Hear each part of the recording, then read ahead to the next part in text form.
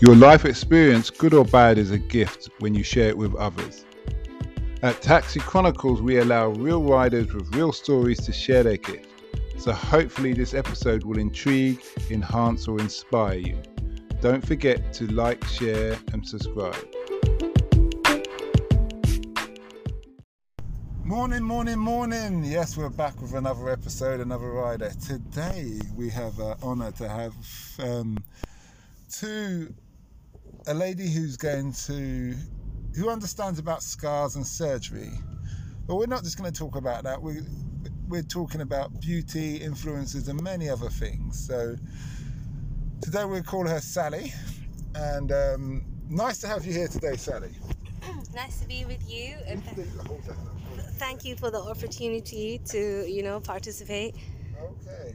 So we were discussing about scars. Yeah. And you were saying that you needed to cover up your scar. Yes, I'm going to have laser now just to, help to blend it a bit more and make it more flat, more uniform with the rest of the skin, less noticeable. Okay. Is it a painful process?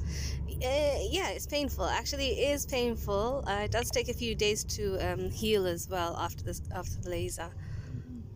So and do you have to go again and again and again? I've gone to someone, who specializes in scar treatment. I think there isn't that many people who do specialize. So that was, I think, Dr.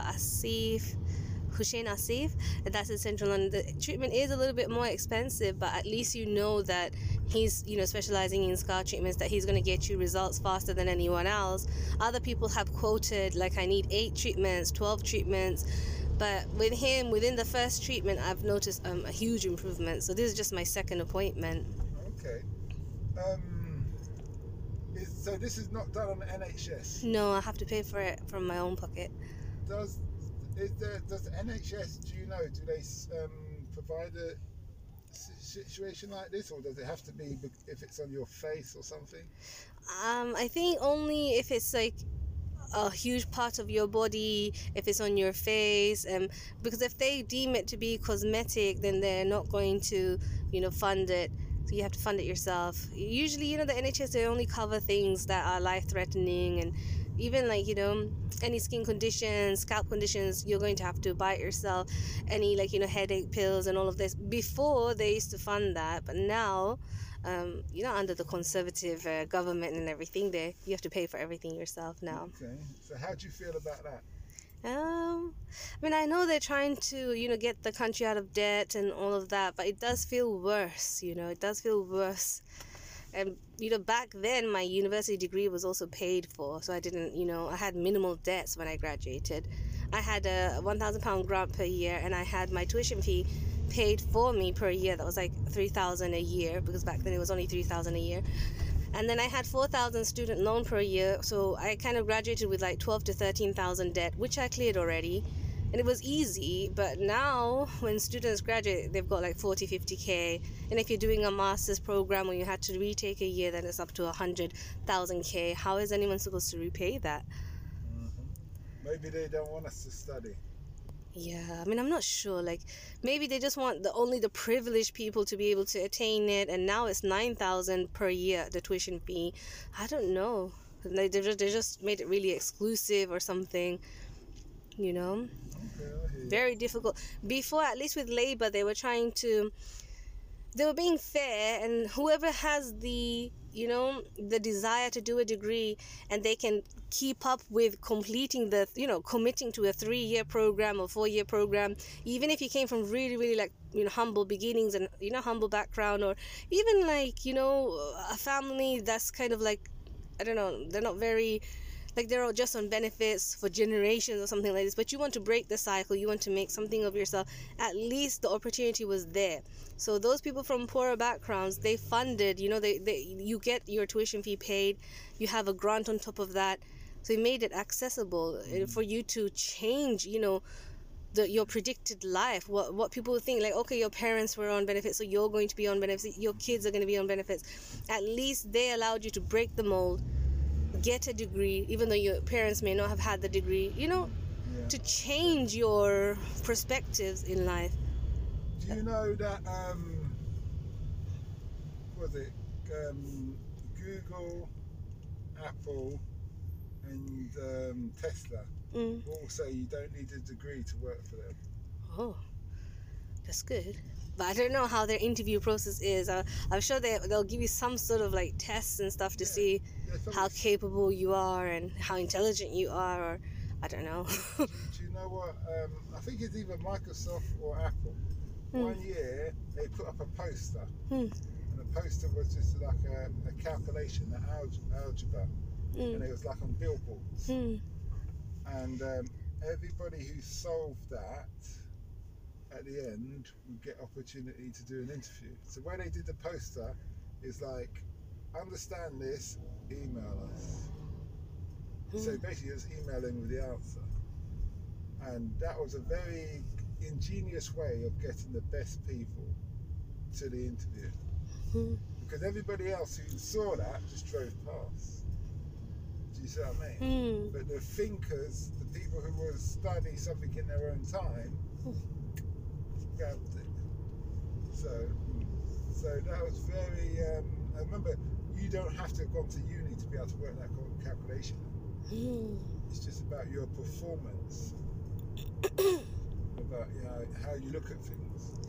But you know, like the degree that I have, like I had an 11-year career and everything. But now after I became a mother and everything, my job, I work in the laboratory as a biomedical scientist. So that's a 24/7 service, because ER is open during the night and they're doing blood testing through the night. People can have heart attacks in the night, so of course it's a 24/7 service. So it's not family friendly, because most of the time the jobs, they're not part-time, they're not just 9 to 5. It's going to be evening shifts, night shifts, weekend shifts, all sorts of shifts. It's not suitable when you have a small child. You need to take them to school and you can't sleep during the day, as you would if you were single or something like that, or maybe had more family support.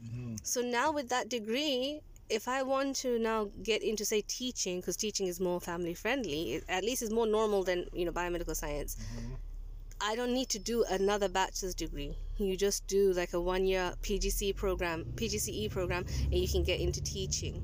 Or just a training, ITT, I think is initial teacher training, to get the QTS certification, which is qualified teacher status, which you need in the UK in order to teach. So it can be all just hands-on training at school, or hands-on training at school with some modules at a university to then get PGCE qualification. This is like postgraduate certificate in education. So with my degree already, because it's based in science, I can go into teaching science at maybe secondary school. So you save this degree, it saved me time if I want to now change my career and get into teaching. I'm kind of looking at doing that. But I hear what you're saying, and I'm not against degrees, especially in certain industries, medical and stuff. But when someone turns around and tells me they're doing a business degree, I think you could go on YouTube and learn about business if you watch videos all about business all day. Do you see what I mean? Yeah. Learn about what people have to say from the great minds of Warren Buffett. Even things like, I don't want to get any hate or anything like that, but sometimes when I see people doing things like art, or you know what I mean, I sometimes feel like you could study that by yourself, but it's more like a leisurely thing, like something that you enjoy doing. It's like a hobby. I'm not sure how you make a career out of it, but you'd have to have natural talent, I think, to go into art. And if you didn't have natural talent, understand how you would then get a job in art if you're not good at, say, painting or something like that. Well, there is a government website called Arts Jobs, and there's all jobs relation to art that you can go on there. Maybe things like, maybe they restore paintings or something, because you don't really need that much skill when you're restoring paintings and stuff. Maybe it's something to do with this. I'm not 100% sure. There's a creative element that you can develop on, that people can teach you. There are different styles, there are different things to why they do things and how they do things. So I think that plays a big part. Maybe I was just jealous of all the art students, because they always had a lot of time I think they only had like 1 or 2 classes per week, and they were always, going to the malls and stuff, and like the shopping centers and things like that, and the town centers. And I don't know, they always looked like they're really enjoying their university life and having time to go shopping and eat out, meet friends, and just take things leisurely and really enjoy attending their lessons. While our one, it was 5 days a week, almost the whole full day. It was like non-stop. It was exam after exam, essay after essay, write-ups for labs. And I tried. There was times where I enjoyed it when it was slightly slow paced, but to be honest, it was full on. It was just too full on. It was too much information as well, compact in 3 years. I didn't get to enjoy my degree. I was probably jealous of those history and media and art students. Why did you pick that degree? Because my father wanted me to become a doctor. Like typical Asian people, they want you to become a doctor or something like that. But I wasn't really happy to spend that many years, and plus I just felt that I didn't have the passion to be a doctor. And so when I discussed it with my college teachers, they said just do biomedical science, because that will get you in the lab. It will get you in the hospital. So every day you're going to the hospital, so your dad will be proud of you that your work is at the hospital. But I guess you could be a cleaner and still go to the hospital every day.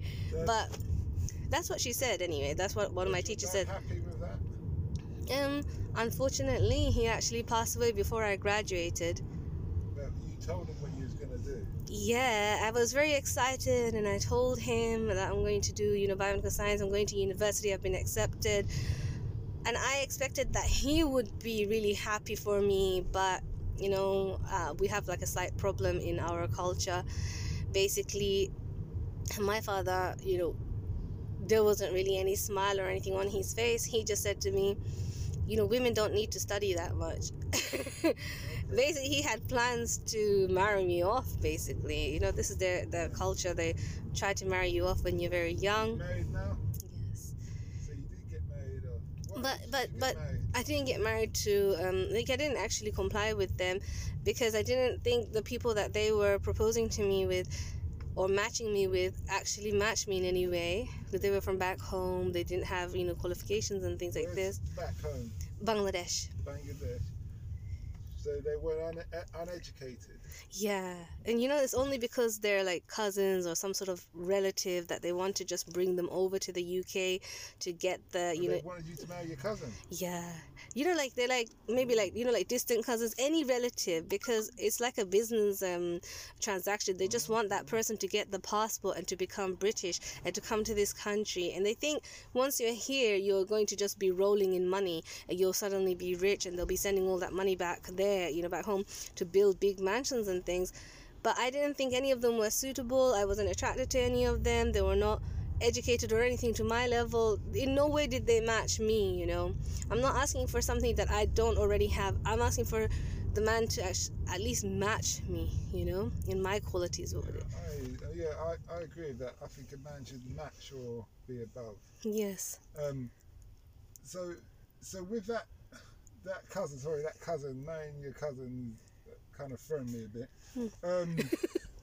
I know, I'm also against it, because I've studied science, and you can, your kids can have like genetic defects and things like that, and it's not everyone has that. But I have watched a show on YouTube, and it says cousin marriages or something like this. If you type something like that, it'll probably come up on YouTube. And I think a lot of Pakistani people do that, because that documentary was based on like the Pakistani community in Birmingham. And they said it has a very there's a high percentage of Pakistani people coming with inborn error of metabolism and genetic defects for their kids. And the majority, the highest percentage was, the occurrence was in the Pakistani community. But when they tried to interview them, they just didn't want to they didn't want to admit that there's any link. They said that it's in Allah's hands, it's in God's hands. Whatever happens. We don't believe in any of that. But it's like hit and miss. You're taking a risk. You could end up with a whole bunch of kids that have a genetic defect. There was one family that all 6 kids were deaf, they were blind, and they seemed to have some sort of mental problem, because they were crying and moaning, and then that bill goes to NHS. Yeah.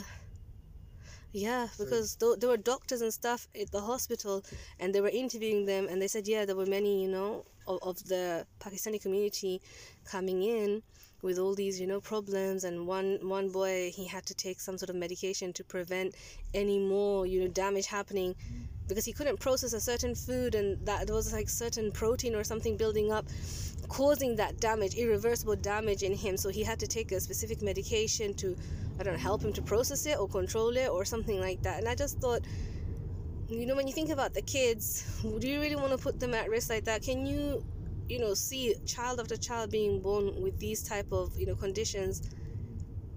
do you think it should be something that's against the law?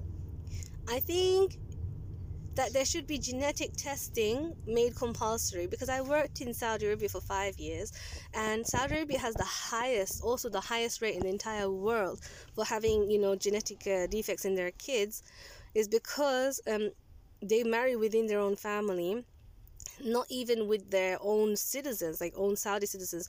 It has to be like, this is that to that level that a lot of families only marry within their own family name. Like Al Rihali will only marry Al Rihali, and like Al Johani will only marry Al Johani, and so Johani and Al Rihali, they can't marry each other, sort of thing. Is that like what they have in India with the caste system? Is it clans? It's like, that's your family clan. You're somehow related by blood to all the all the Al Rihalis are somehow related. It's like a huge family. It's like a clan, and then all the Al Johanis, they are a clan, like that basically. So they want to keep their property and their wealth and everything within their clan. So they just marry each other. So it's money before health. Yeah, but they have a genetic testing process there that you have to, like, when you matched up to get married to someone, the couple, before getting married, they need to go and have genetic testing and see whether they are at risk of producing children who might be, with all these illnesses and things. And it's, but it's not compulsory. So that's the sad thing about it. They should have made it compulsory. So these people, even some of them, they did the testing. They were told that your children would be, have genetic defects, but they still went ahead with it because the ultimate choice lies with them. So I just felt it was a little bit selfish that, you put your children's, lives at risk. But yeah, it is. But they're motivated by money, then I can understand. It's not like they loved each other, or, I know that woman and I'm dying, and like, I really love her, and, we had a relationship. Well, you can't just tell me not to marry her. They are complete strangers to each other because they're arranged marriage anyway. So if the genetic testing wasn't successful for them, and, they could at least be rearranged with someone else, maybe another member of their clan. I just felt, maybe, but, a lot of people, they didn't understand the genetics to that level. Did you get married before your father passed away? After. I did what I wanted to do. So I didn't choose anyone that my mother chose. I didn't choose anyone that my father chose. And then my late father passed away. Then I completed my degree. Did you go on Tinder? No, it wasn't Tinder. I went on singlemuslim.co.uk. Yeah. But I have to say that website, it has, degraded quite a lot. There's a lot of people just wanting like flings and like, girlfriend, boyfriend type of relationships, and they're not serious. There's a lot of people who are married already and they're just looking for something on the side. So I wouldn't really recommend that website, unfortunately. Okay.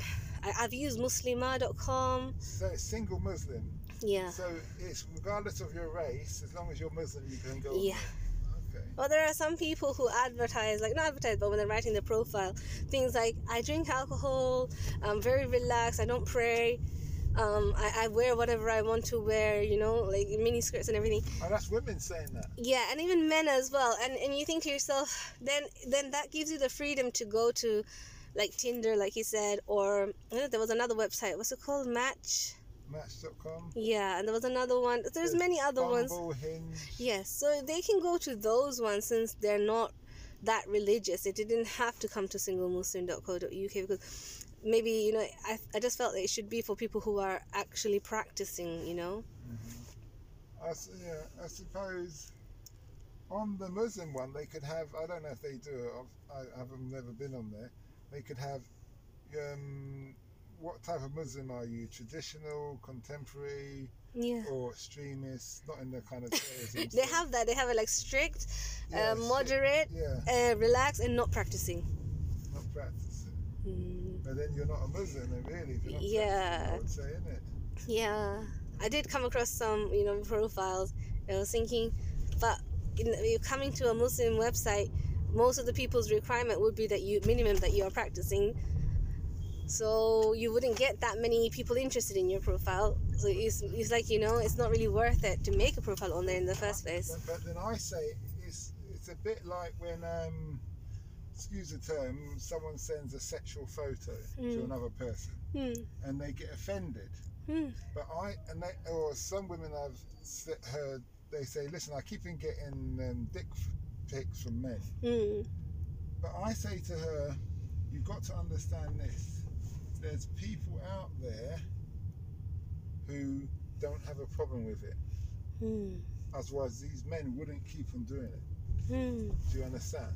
If you're not getting any reaction, you would stop doing it. If you're getting contenders, do you see what I mean? Or offers.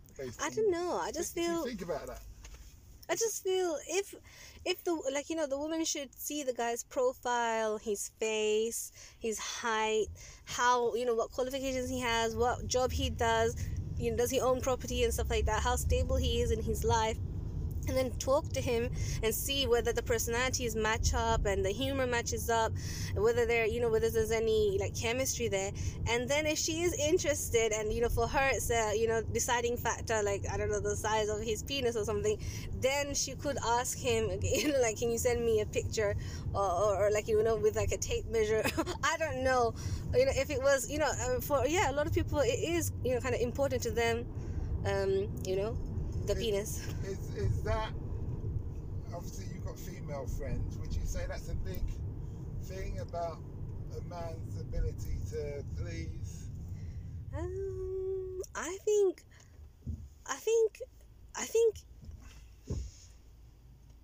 there are certain things that need to be met, and this is like a bonus. It's like it is something important, but it's like a bonus. They would like to have a guy who is the right fit for them, sort of thing.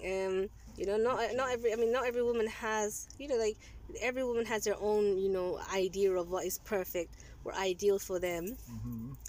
It's not a standard size or anything like that, but I think most women, they would put other things a little bit more prioritize, is the guy violent, is he going to swear at you or try to beat you, or does he have anger issues. Those things, those should be a deal breaker, no matter how nice his penis looks. And also things if he's trying to live off of her or get her to pay for things, he should be financially stable, he should be a gentleman, he should be he should be nice, and he should come across as someone who is nice, generous, and not a psycho or something like that. Okay. Maybe some women might say, okay, at least he should be financially stable, a generous, kind, even if his face was not that attractive, but he was tall enough, and down there in that region he was quite good, then they probably would overlook the face. But other women, they're quite into the face and not everything else, the body. So it depends. All the women, they're just individual. Yeah, I hear you. You said you work in the medical.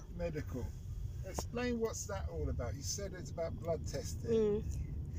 So the nurses or phlebotomists would take the blood sample from the patients, and then they also take blood samples at the GP when you're doing your routine bloods, and then they bring it to us in the laboratory, and then we basically process it, book it in, and then run it on the analyzers, get the results on our computer system, release it for the doctors to see, and so it helps the doctors to see whether the person has their diabetes under control, whether they've got some kidney issues, liver issues.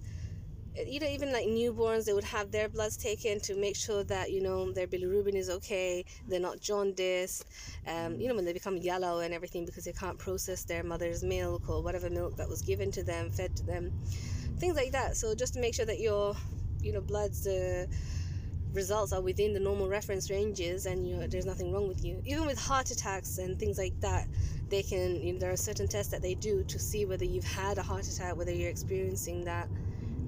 So it's just blood test results that we're processing and releasing. I understand that. Yeah. So my mind went. What would you say you've learnt from working in that industry that you wish you knew when you had started? I wish I knew that it would be very difficult to get a part-time position in this field. I wish I knew that it's almost impossible to get a 9-to-5 job in this field, that you definitely have to almost always have to take part in the night shift, weekend shifts, and that it was not family friendly, especially for a female, because when you deliver your baby, a newborn baby, it's not really healthy to hand the baby over, say, to your partner or your husband and go off to work the very next day, because obviously the research and science has shown that the baby would be traumatized, and they're more comfortable being near their own mother because they've been inside the womb for so long. So they're comfortable with the heartbeat, the body temperature, her voice, her tone. And obviously it's recommended to breastfeed the baby at least minimum, according to the NHS, for 6 months. So a man can't do that. The man would be kind of alien to the baby. So for that reason, I would think that as a female, I think biomedical science isn't really female friendly. It's more friendly for males rather than females. Although the work is very easy and you're typing things and on the computer and handling small tiny tubes of blood samples, it's not very laborious. But I think long term, when you're having kids and you're committed, they do give maternity leave and everything in this country, but after about a year, you're expected to return to work. I don't think it's, right to put a child who's a year old in, like some sort of childcare or daycare. It's still bonding process. I suppose that's left to discuss between your husband and you. If your husband's got a decent job that he can suffice for you two for that time, then that's ideal. In that respect. But you'd lose your job because the maternity only covers, I think, maximum 12 months, and then you'd have to return to work, and if you didn't, you'd lose that position, and they would then advertise your role, your position, to someone else, and there'd be vacancies basically for someone else to fill. So you would lose your position. In places you like, have to make a conscious decision then. Yeah, and why would you pay someone else to look after your child? What was the point of having a child in the first place?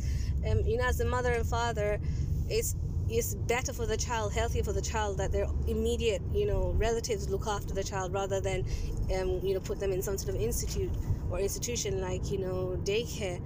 It's been shown by research. A lot of people are actually quite angry about that research and what the science has said, but people don't want to come to terms with that, or admit that they don't want to feel like bad parents by leaving their children in daycare, and both parents are working and they're forced to do it. They have no other option. They have pressures of their mortgages and their life, so they don't want to hear that it's unhealthy to leave a child in daycare. They still want that option, even though the science has shown actually it's not good for your kids to be left in daycare. They have attachment issues, they have psychological issues growing up. They're not getting full one-on-one attention. If you could do it all again, would you? Or would you do anything different? I would go into teaching instead. Even though the pay isn't great compared to, biomedical science. Even biomedical science isn't a great pay either, but at least, it's up there, 35, 40. But with the teaching is only 25, 27, like that. You can do teaching now. Yeah. Teach the science. Yes, I'm trying to go into it now. I've applied actually to start in September, but I need to hear back from the places that I've applied to, do the training. No. Yeah. They won't, because there's always a need for teachers. Yeah. So even if you took 2 years off, if you had another child, there'd still be a place left for you as a teacher. Yeah. When you come back. Yeah, this is what I want. Yes, this is what I want. I realized that there's a shortage of teachers. It's easy to get the teaching jobs wherever you go, even if you took off 2-3 years for your children. But biomedical science, I wouldn't do it again, not as a woman. But for guys, I would definitely recommend they can go and do it. If I was a guy, I would do night shifts, because there's only like 3 nights in a row, and then you get the whole week off. I think 3 or 4 nights, and that's it. If you were living a single life and you could sleep during the day, you didn't have anyone else in your building, like in your house or something disturbing you, you could do that. If you were, like, I don't know, living in a studio or something, or a 1-bedroom flat, you could easily do that. Sleep during the day, go and do the night shift, and get it done. Because during the night it's very quiet. There's less people, obviously. This is only for urgent situations. People who just gave birth in the middle of the night, someone who had a heart attack in the middle of the night, someone who has collapsed. So the blood samples are not that much compared to the day shift. And you do some maintenance on the machines and get them ready for the day, people. And you don't have all your colleagues in your face. And sometimes, when you're working, you have these, like, they call them boardroom tactics, or games, basically, where people are playing each other off or throwing people under the bus. So you don't have people in your face trying to report. Yeah, that's the office politics. You don't have people trying to report you or trying to make problems for you. You feel more free. You can go on breaks, you can have your coffee.